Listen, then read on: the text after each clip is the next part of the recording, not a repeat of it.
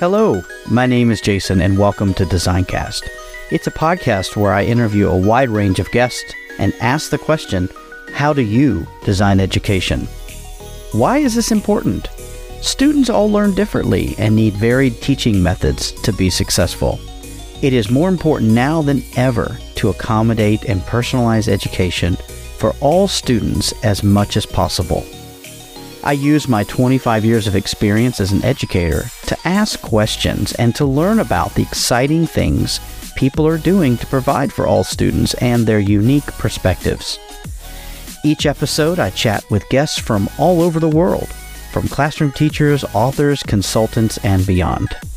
We chat around a range of topics that we feel are important right now. Will you join me in this journey to learn and grow together? If it's your first time here, welcome. Thank you so much for taking the time to check it out. If you like this podcast, please leave a review, rate, subscribe, share, and download from your preferred podcasting app. This helps the podcast get discovered by new listeners. Also, please use the hashtag Designcast when discussing your thoughts and feedback on your favorite social media platform. To connect with me, I would love to hear from you. Thanks for listening. So let's get on with the episode.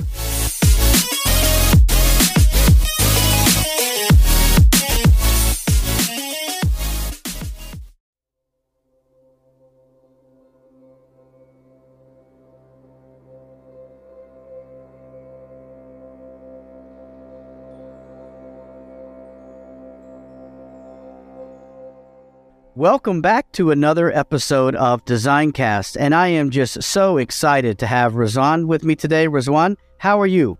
I'm doing great. Thank you so much for having me in your show. Oh, it's such a pleasure to have you here, Rizwan. And so, Rizwan, if people have not met you before or don't know you, can you tell me a little bit about yourself and what your current role in education is? My name is Rizwan Chaudhry. I've been teaching for the last 12 years. Currently, I'm working as an IB POP coordinator at Smart Innovation School. It is in Dhaka, Bangladesh. I have completed my Bachelor of Business Administration and Masters of Business Administration from Leading University in Sylhet, and it is in Bangladesh. And I have completed my CELTA from Thailand, and also I have done a lot of IB workshop from Malaysia, Indonesia, and also through online as well. I believe in sharing and learning through research in education. I love to help teachers. Of course, I love to help to everyone, but mostly with teachers because during the COVID, I can understand many teachers, they have gone through a tough time. So I try to help what I can do for the teachers. I have conducted more than 60 workshops from local schools and global schools during this COVID.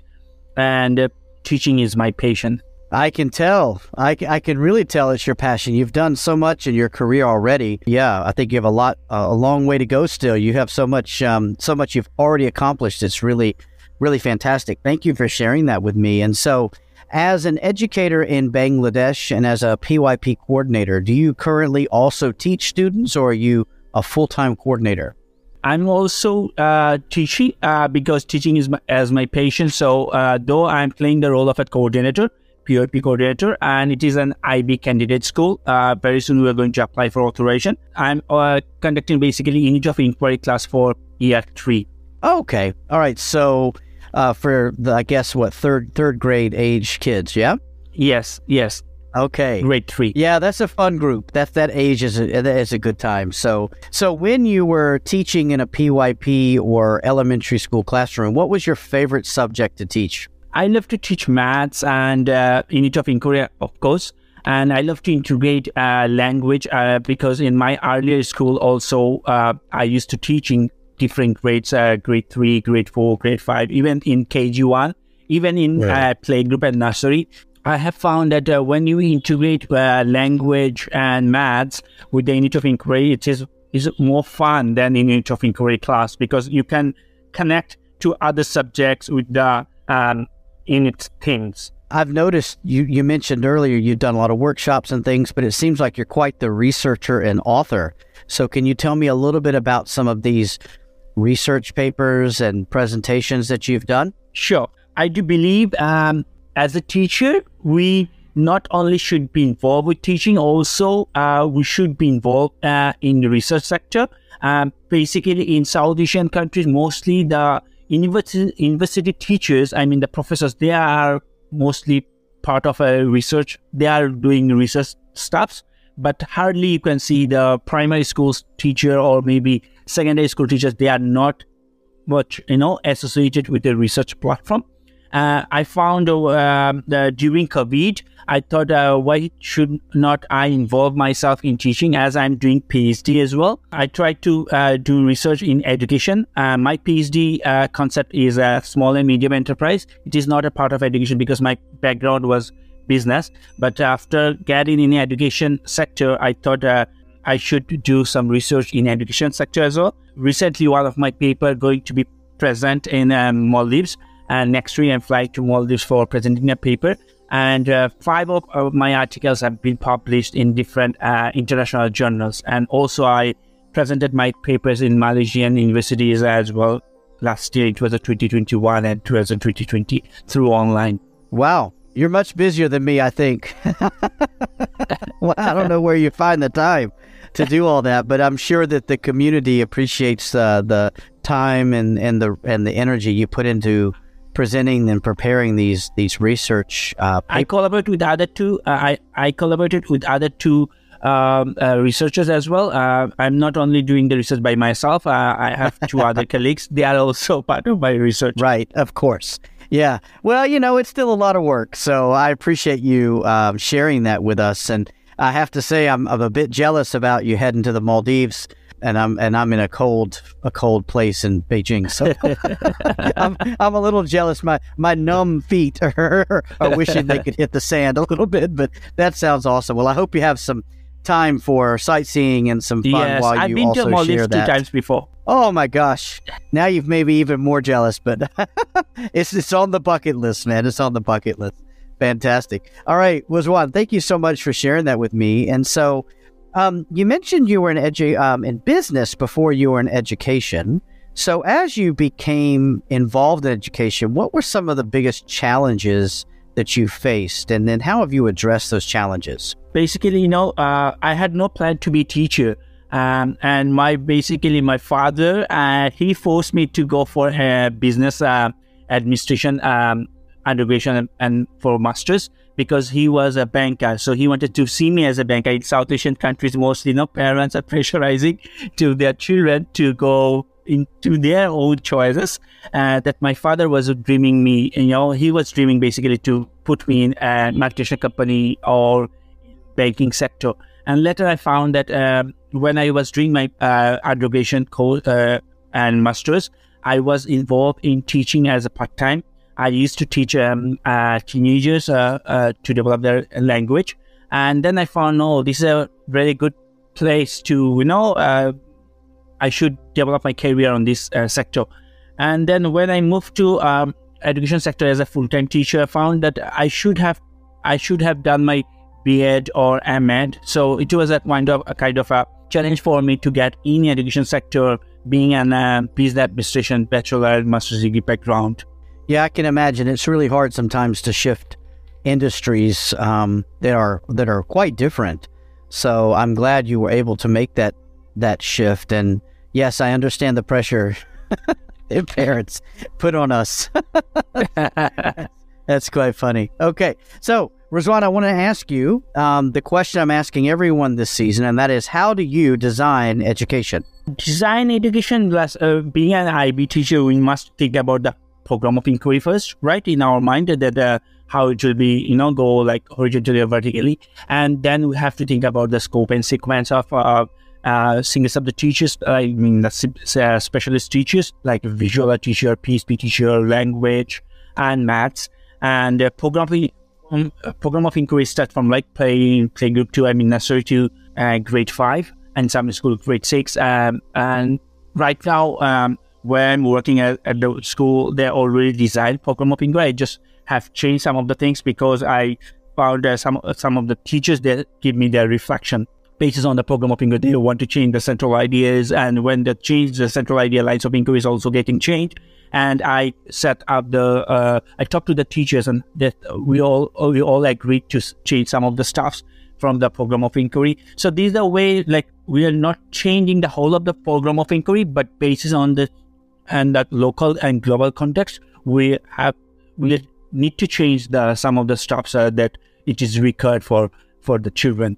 And then we must think about the scope and sequence. We need to maintain the standards. So, some of the parents, they have some, especially in IB school, parents have some issues regarding, what the teacher is going to teach in the classroom, what the children are going to learn, as we don't have any textbooks, right?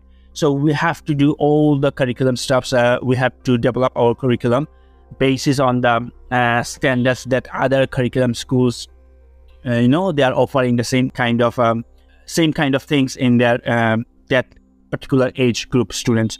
So basis looking on these standards, we have to develop our students' curriculum. Also, we have to think about ATS skills, learner's profile, taking actions. All these things are what align with IB philosophy. We are collaborating with the teachers. I'm not the person who is going to develop all the curriculum stuffs. I sit with my POP team, and collaboratively we decide what should be the things in the unit, and then we consult with the consultant, and after getting that approved, then we move to the final teaching and learning steps. That's a lot of work. I know that like you said, you're not the only one to be doing it, and the work is worthwhile. And so thank you for sharing that process with us. So Rizwan, let me ask you, if a student who is in one of your PYP classes seems to be struggling with the way that the material, the activity, or the instruction is being delivered, what kinds of things do you or the teachers do to adjust or differentiate for those students? Thank you for asking a very good question. Many teachers are struggling with these things. Being a teacher, we should know our students, and it will not take much time to understand your students' their level. What is their understanding level? And based on it, you have to design the learning experiences, or you can say activity. You should have a differentiation. You should always keep in differentiation strategies in your mind. You should give the students a choice. If you make that stuff only for him or the particular group of students, they might not like it, right? So we should always give the students agency. We should give them choices to select their learning engagements. Not only the teacher going to choose the learning engagement for the students. I'm going to give a group of students, maybe 3 or 4 types of learning engagement, and I will tell them whatever you feel to choose, you are open to choose. You can work alone, or you can work in a pair, or even you can work in a group. So students can choose their friends to work in. Also, I'm keeping 2 to 3 multiple tasks. So students can choose which one they should go for it. So being a teacher, always we have to keep 3 to 4 options in our mind, but the learning objective will be same, but learning engagement will be different. And you should give them chance to, so you should give them the chances, not only the basis on the paper-based work or worksheet-based work, that I don't believe worksheet-based work. I also give them a chance to work in using the technologies, because our school is mostly involved. We have a lot of gadgets and technological stuffs in our classroom. So students are they are getting the free iPad from the school. So they are very techno-free children. So they know how to use different kind of tools. So when I give them a task, I give them option. You can work in a chart paper, you can work on a paper, or you can go for a technological thing. So you can use any kind of tool. So so I can find many students, they are love to work in their iPad. So this is also one kind of choice I'm giving to the students to get being engaged in the activity. Yeah, the technology is a big way that can really help assist our students, whether it's text to speech or to the annotations or whatever it might be. Just allowing students to access that information a little better is always good for them. And so thank you for sharing that with me, Rizwan. So Rizwan, let me ask you, if people want to get access to your research or to learn more about you and your work, what's the best way to get in touch with you? I will going to share some of the links, and also Yes. I can share my LinkedIn ID as well Okay. with you. And so you can share it when it is on the air. You can share with the the Yeah. audience. Absolutely. Yeah, all of that will be included in the show notes, and I just didn't know if there was a particular way you like to be in contact, but it sounds like maybe LinkedIn or some of the other more traditional ways work. I can share my LinkedIn and Insta. Cool. That's very cool. Thank you. I'll make sure that those are all included in the show notes. And I really appreciate you taking the time to speak with me today. I appreciate the things you shared, and I really hope you have a nice time in the Maldives. I will be living through you. Thank you. Expect to see lots of pictures on your Instagram. So that would be wonderful. But thank you again for agreeing to come and chat with me today. I think it's been a really great conversation that's full of great advice. So thank you for sharing. Hey, thank you. Thank you again for having me here. Sure, absolutely. Yeah, thank you, Rizwan.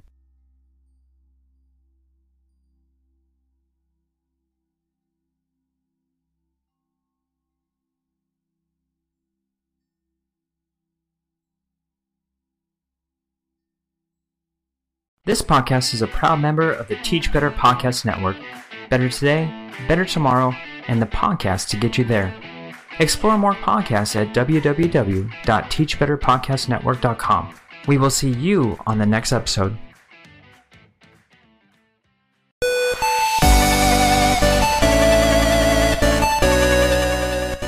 I hope that you enjoyed that episode of Designcast. Again, I'm Jason. I am the creator and host and one-man band when it comes to this podcast. I sincerely hope you enjoyed it, and please share it with your colleagues and friends and help me network with those folks who you think will benefit from listening to this podcast. If you own a company or you have connections where you would like to partner with me in this podcast, whether it be sponsorship or product reviews or any other possible services, please reach out to me. My contact information is in the show notes, and I cannot wait to hear from you. I only do this because I love talking to people and I love sharing my passion with all the listeners. So if you are interested in possibly being a future guest, please reach out and get in touch. I can't wait to hear from you. I really want to hear about how this podcast and its guests are helping you become better or to enrich your lives. Thank you so much for listening, and until next time, be good to one another.